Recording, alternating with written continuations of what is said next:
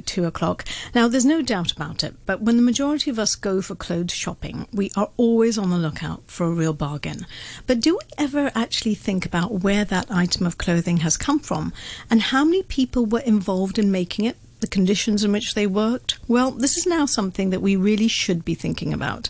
My guest in the studio did just that, and she's a bit of a mover and shaker in the textile industry. From her university days, she was focused on the concept of transparent clothing, and she has since made steps to make sure that the industry is more sustainable and happy across the board.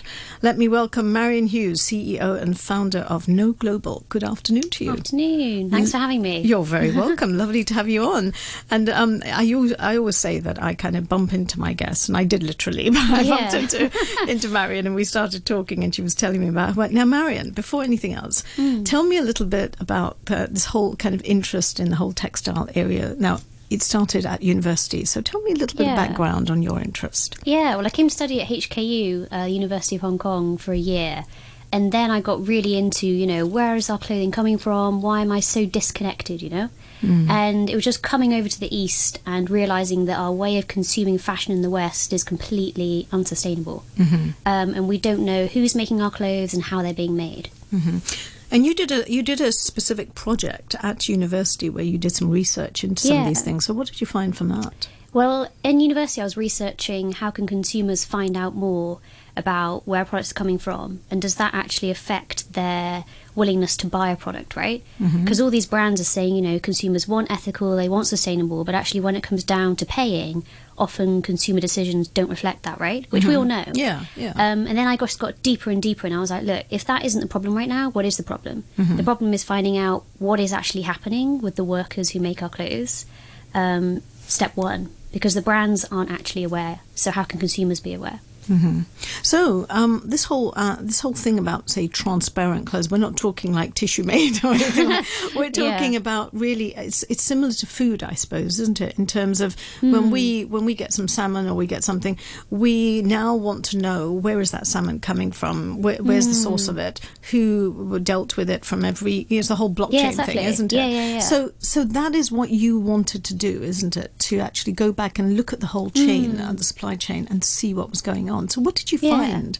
Yeah, exactly. Well, what I found basically is that the information we have isn't reliable, Like even the blockchain only relies on the quality of data you have to put on it, right? And I realised we don't have quality data. So that's where I then got right into the heart of the supply chain, visiting, hundreds of factories across Asia, travelling to China, India, Myanmar, just to the point that I actually worked in a factory. So I made 2,000 trousers a day, sat on the line, sewing, chatting to the workers, going for lunch, going for dinner, really getting ingrained. Wow. And so what did you pick up through that? Picked up, all the issues that are actually going through my head weren't what I would think going through my head when I was a consumer, And actually I realised we're all human, right, on a fundamental level. And the things going through my head when I was on the line making those trousers were very similar to the things that any of us face, And it's not like highbrow, official, formal things, which are also important, like the serious stuff like harassment and fire and the very serious things which we also care about. But also the things like, is there a clean place to eat my lunch? Is there a clean bathroom? And actually the reality is the answer to those questions is a lot of the time no. Yeah. And so if you can't even access basic things, how can you be productive at work? And it is all to do with, how happy people are. But I mean, we've heard, there's been a lot in the press, within the last couple of years with factories and, fires in factories and conditions. And it seems as if these things happen, but there's not really any great investigations that are done into these things. It's just almost like you kind of say, oh, yeah, well, that's just where there's no real standards there. So is that something that you want to change? Yeah, well, standards have changed a lot, and standards and the whole process of an expert going into a factory and viewing, those have developed a lot since the famous Rana Plaza fire when over 1,000 people died in Bangladesh. And that's what really instigated me. But since then, there has been a lot of progress in setting new standards and getting brands to collaborate on those standards. But what I still felt was missing was that real-time, immediate feedback. Because what happened in that fire is that actually workers tried to report it before it happened, and nobody, was able to listen to them. And the whole channel of communication wasn't there. And so that's why I said about saying, let's use the worker as a voice into what's happening on the ground at any time, right? Because you can't send in an expert more than once a year. Yeah. But the workers are there 24/7 and they're seeing what's happening. So now, then you decided, and that's where this whole thing about the app was concerned. That came up. So tell me about the app. What exactly is it all about? Yeah. Well, I started from the point of experimenting a lot with how can I know how the worker's feeling, right?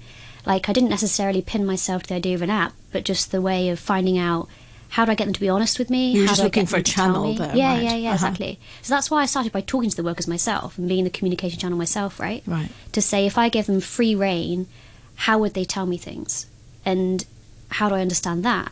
And then I actually experimented with a lot of different, statistical ways of measuring happiness, or like things you could put in the environment or the atmosphere that would automatically track these things. Looking at AI and all these things. Then I realised that it actually has to be something very simple and scalable, right?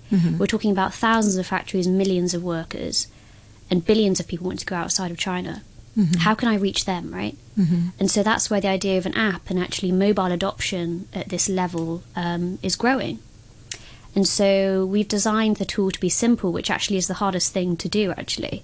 Coming from a massive goal of tracking happiness, which all of us wonder about every day, right? How do I know if I'm happy or not?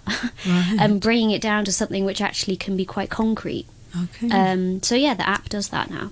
So, for instance, if I was, say, working in one of these factories, then is it that you hand over a mobile, or there is a designated place that they can go, or how do they kind of connect? And what would I do? Like, say, for instance, I am working. How is that going to affect me? What can I put in there? How do I do it? Say if I don't, maybe I don't, it may be that somebody cannot read, maybe. So how is it put together then? Yeah, so we have to be adaptive, actually, because every factory is different. But basically, we're deciding to focus on China because smartphone adoption is high right now. Right. And we're using a combination of WeChat and our own app. And so basically, workers do a weekly survey, which gets them used to the idea of actually reporting and giving feedback, and gives us like a consistent data set. And then also, at any time, workers can make an alert. So they can actually just chat to us at any time, or they can make an anonymous alert as well. So they can report anything from something quite, daily life to something quite serious. And we've seen amazing results in terms of workers trusting us quite quickly. And that's been a major achievement. Wow, for that's us. great. Because I suppose they're if there's anything that's going to make their lives easier, they would be happy to try and work with you on it. Yeah. So, for instance, to give me an idea as to how many places have got this now in terms of factories. Are we talking hundreds? Are we talking 10, 15? What are we looking at? Yeah, well, who've got the app? Yeah, I'm currently under an NDA, but we have signed one of the top retailers in America as a paying customer, and that gives us access to 2,000 factories and 1 million workers. Wow, and that's where here in China? Wow, yeah. my so goodness. the next year is going to be quite explosive for us in terms of growth. So how do you monitor? I mean, if you're saying that they can send you an alert and stuff, do you have a massive team who's looking at that? I mean, I would assume that if you've got thousands of factories who are going to be giving you this data, that means the onus is on you to collate this and then suddenly sit up when there is an alert. How do you do it? How do you manage that? Yeah, well, we've actually started that by working with partners as well. But now we do have a community management team, basically. So they actually manage all the worker forums and feedback, which also involves like engaging the workers and sharing the positive stories as well as listening to them, right? I'm now hiring for that role as well as the team is growing. So, Great. it's just like working out a way to scale it. But we know that we need a combination of, humans also talking to workers whilst also using technology to make it scalable. So it's that careful balance, really. And what's the feedback like? Obviously, there's good support in terms of people who are in these factories who want some feedback, who want to see a change. Yeah. But how about sort of the big corporates? Like these, obviously you're saying that one has invested and stuff, but was that difficult to get them on board with this whole project? Yeah, I mean, so we've got different brands getting involved, and I've got a background in this field of like corporate social responsibility, so like I knew that I needed to, get experience of working with these big companies and pitching to them. So, that has taken years to build that skill set. So it's not been easy for sure. but surrounding myself with the right mentors and people, and just finished the China Accelerator program in China, and they were recently ranked as the second top startup investor in the world, an accelerator program. So just finished that 3-month program in Shanghai, and that was amazing for really connecting us with the right knowledge, especially like pitching to B2B and things. What has been the most challenging part of it? Obviously this is some of the stuff you've just mentioned, but for you, on your kind of day where you just thought, oh my goodness, I don't know whether I can do this, was there a day like that, and what was the challenge? I mean, I go through those cycles every day, to be honest. I think we all do, actually. Yeah, exactly. And I think when you're running a startup, it's just like more exemplified because you feel so responsible, you know. And I think my biggest challenge actually has been more like personal reflection. And I think these things don't get talked about enough. Like there's so many formulas to how you can build a business, but why does it still not work, right? And a big lesson for me has been stripping back my ego, right? Accepting those things that I don't know and asking for help. And I think it's too easy to fall into a bubble where you think, you know, I'm an entrepreneur, I'm a founder, I've got to do this all, you know. It's nice to have the title, but you've got to live it, don't you? Yeah, exactly. And to be honest, I think, you know, you just got to strip back and actually say, look, I need to get the right people in to plug and help me, you know, grow this even bigger. So, but I mean, you know, it is a good field to be in, but like you are probably one of the few in terms of women in tech. So is that another ambition of yours, to try and empower more women to come forward? Yeah, well, I always tell this story because when I started this company, I never actually identified myself as female, really. I just did it. And I think part of it is actually my mother is from Finland, and Finland have been in the news so much recently about all their, you know, strong female leaders, youngest female prime minister in the world right now, right? And it's just ingrained in the culture that women are equal and you don't kind of question these things so much. And then when people started asking me a couple of years ago, you know, what's it like being a woman in tech? I was like, what do you mean? I haven't even thought about it. I'm just in tech. And then actually now I do realise I have a responsibility. And actually, you know, I'm sharing a lot more through my channels and experience about what it's been like. And yes, there are challenges that I wouldn't face if I was male. And that's frustrating sometimes, you know. Do you find that when you're travelling around and things like that? And generally, I suppose if you were to walk into a factory, I assume quite a few of the factory workers are probably women anyway. So it's actually quite nice to see you there. But you know, in terms of encouraging other women to come forward in tech, do you see that there's a little lack of confidence there, that they don't step forward? Yeah, sometimes. I think it's definitely a male-dominated industry globally. But to be honest, I found China to be really progressive. And I lived in Shenzhen for a while and found that, you know, walking into meetings or pitches, actually, like, there wasn't so much stigma about it. And there's a lot of very successful female business owners in China. So that's been really interesting for me and sometimes surprising. And in a factory level, like, there's actually, like, women in management as well. And 80% of 80% of workers across the supply chain in fashion are female, actually. So, I get to relate to them a lot, I guess. So, going back, I mean, was this the whole interest in textile and tech, obviously? When would you say that started for you? Was it a question at an early age? I mean, obviously you were engrossed in it in university, but is that something in your school days and things that you were conscious of that, hang on, because it's, you know, now everyone I think has, certainly the majority of people have an awareness of the environment and sustainability and things, but where did that come from for you? Well, I think I didn't recognise it, but it was probably in my upbringing, because I grew up in an area that was so different from Hong Kong, right? So in the middle of nowhere. Like, literally, we were, like, in the middle of just fields. Like, you look out the window, you don't see anything, just fields, right?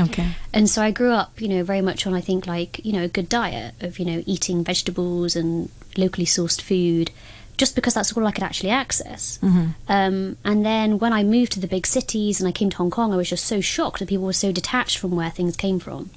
So I think I've just brought that perspective now into the fashion industry and really thought, you know, it doesn't make sense to me. I've got to find out who's making this stuff.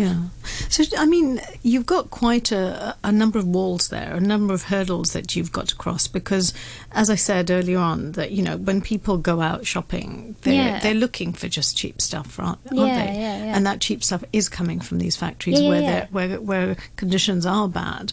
But how do we change that whole attitude, you know, the culture that we live in? What do we do? What's the kind of basic things we need to do? Obviously awareness, but anything else? Well, that was me, to be honest. Like, I was shopping in London on the high street, buying all these, you know, cut price discount, you know, chasing after the sales, and, you know, it's part of the culture now, isn't it? And it's hard to get away from it. And I think that's where actually my perspective now is that we can't place so much responsibility on the consumer. It's more like, what options can we give them so that by default the things they're shopping for are sourced well.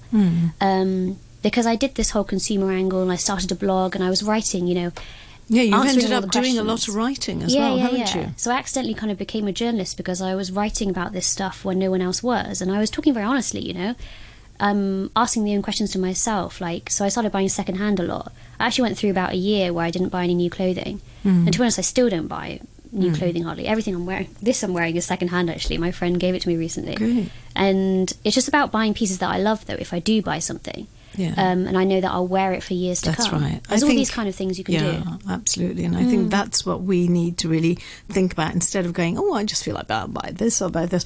But just buy one or two of those things, and the rest of it you don't have to have a lot in your wardrobe. I'm one to speak. I should check out my wardrobe too. But we're all guilty. We're all guilty of it and stuff. So now, what are your ambitions now in terms of what would you like to see with your business? Obviously, you'd like loads of factories to be looking at this and trying the app and things like that. So what's your sort of ideal wish now that you have in mind? Well, I think it's like, I have a vision which is very big about this company. Like, I do see every major brand in the world using it. I know that might sound ridiculous, but I think that's the only option. I think we need to urgently create a standard for the world's biggest brands to actually know what's happening in our supply chains. And if we don't, the result is just epidemic. We all know that now. I don't need to argue that point, Are these large companies, these large corporates and stuff, obviously there's some supporting you, but what are the main things that some of these companies are hesitant to, they don't come forward and they don't want to do it? Is it because some things will be revealed in terms of the background of some of these textiles, or what is the main fear that they have? Yeah, that definitely is a fear, that there's so much that we don't know, that it's like, okay, when we know it, then what next, But the way we phrase it is that, we're a solutions-focused company. And whilst we do show you what's happening, we also help you look at how can we resolve it, right? That's the result we want. For me, the end result isn't the brands using it. It's the brands and the factories changing things, right? It's like stage 1 for me is awareness, stage 2 is change, right? And that is the hardest thing, because it actually does require other people to also be on board with it, right? And what are the cost implications of what has it taken to actually produce this app? Because I assume some of this takes a lot of research, takes teamwork to put it together. And then what is the end result in terms of people, companies taking it on? What does that mean in terms of money for them? Yeah. So, we have had some initial investment from really inspiring leaders in the field and companies, UK government and this VC, SOSV. And then in terms of cost, factories and brands pay. So factories will pay per factory and... brands will pay per factory. Is that quite a lot? I have no idea as to costs and things like that, but is it a substantial amount of cost for them? It comes down to $2 per worker per month. So it scales up depending on how big the factory is. Right. Which is not a lot, really. If you look at it in the big picture of things, it's not very much. So I've done that on purpose because I do want this to be accessible to, whatever factories are in a brand's control. And we're talking to brands that have, 1,000+ suppliers. So, yeah. And just out of interest, in all this time you've been saying that, you get alerts. Has there been a situation while this app has been active now in some of these places where you think that you have actually this is a lot to do with crisis management, really, isn't it? Where you've, say, prevented something happening because you got hold of it before, you put preventive measures across and you've stopped it from happening. Can you think of an example? Tell me. Yeah, we have had an example, actually. There was a situation where a worker was being physically abused by one of their managers. And before we had come in, they obviously wouldn't have had any way to share this, because how would you share this with your manager if they were the one doing it, right? And their option would have been to leave the factory. And what we did is that the worker came reported to us, so they trusted us enough to share this. And then we actually verified if this was happening to other workers or if it was just that worker. And because we were able to prove that And how do you do that? How do you do that discreetly, not through the app, but actually going to the factory? Oh, no, we do that through the app, actually. Okay. So we can actually push questions to workers based on feedback we're getting from other workers. Okay. So we're developing AI increasingly that all of this can be automated. Great. And so basically we were able to then go to the factory and say, look, we've had this number of workers reporting this challenge about this manager, and we were actually able to offer them training through a partner. So the factory acknowledged this issue. They acknowledged it was serious enough that they needed to do something about it, and they're now paying for training for it. Wow. So they're training this line manager. And line manager communication is actually one of the top things that we get complaints about from workers, because often line managers have come from being a worker themselves, and they're just promoted to being a manager, right? But they might not be trained on those soft skills, and so they end up shouting at workers just because there's so much pressure in a factory, right? And also other reasons. And, it's just about, also for me, I think, reflecting on how human they are, right? Yeah. And not just punishing people, but giving them the chance to improve. Oh, that's amazing. That's great. Any other examples? Oh, you're obviously doing the job with the app and it's working. Oh, thanks. Yeah. That's great. How about like the whole communication aspect in the app? Like, we are talking different languages. What about if people can't read or write or whatever? How does the app? Is it through pictures? And yeah, good question. Yeah. Well, the surveys are, it's based on like a smiley face format. So it's really simple, as I say. So it's just like a simple question, 3 a week, and you tap a smiley face, red, amber, green. And then also we're looking at like, can we record questions so that you can just like listen if you can't read? And this is where we've obviously as a startup had to focus on one specific audience and cater to that. But now we're looking at, like how can we address other audiences who maybe can't read or who can't access what we're doing. So it is very much in the evolutionary stage at the moment in terms of just adapting it and based on... But obviously it's working. You're out there and using it. But obviously you're getting feedback and you're changing it to and adapting it to the needs of people. Well, I think we'll always be evolutionary. And that's a big lesson for me as a company leader, that we always need to be encouraging the team to rethink things. And these are really interesting models that I've learned from, very successful entrepreneurs, that you always need to keep evolution, right? You need to keep developing. I mean, there's no end to it, really. And no end to learning, I'm sure. Yeah, exactly. Great. I'm always learning. So last thing, let me just ask you, if you're going to give it any advice, you've obviously got this startup and you're successfully doing this. What's the bit of advice that you would give to anybody who's got a startup or is thinking of going into business? Now, they could be a woman, it could be a man, whatever. What's the key advice that you would give? You've got like 20 seconds, 30 seconds. I'd just say get started. I think too often we think, this is too big or it's not going to happen. But you can do one thing today to get started. And it might sound really silly, but I think for me it was just, sending an email out to a potential person with a question, right? Just saying, what are your challenges, what are your problems, trying to understand Get who things you're trying moving. to help. Yeah. Good. Yeah. Listen, thank you so much for coming in today. It's been absolutely fantastic. Marianne Hughes, CEO and founder of No Global, thank you very much. You.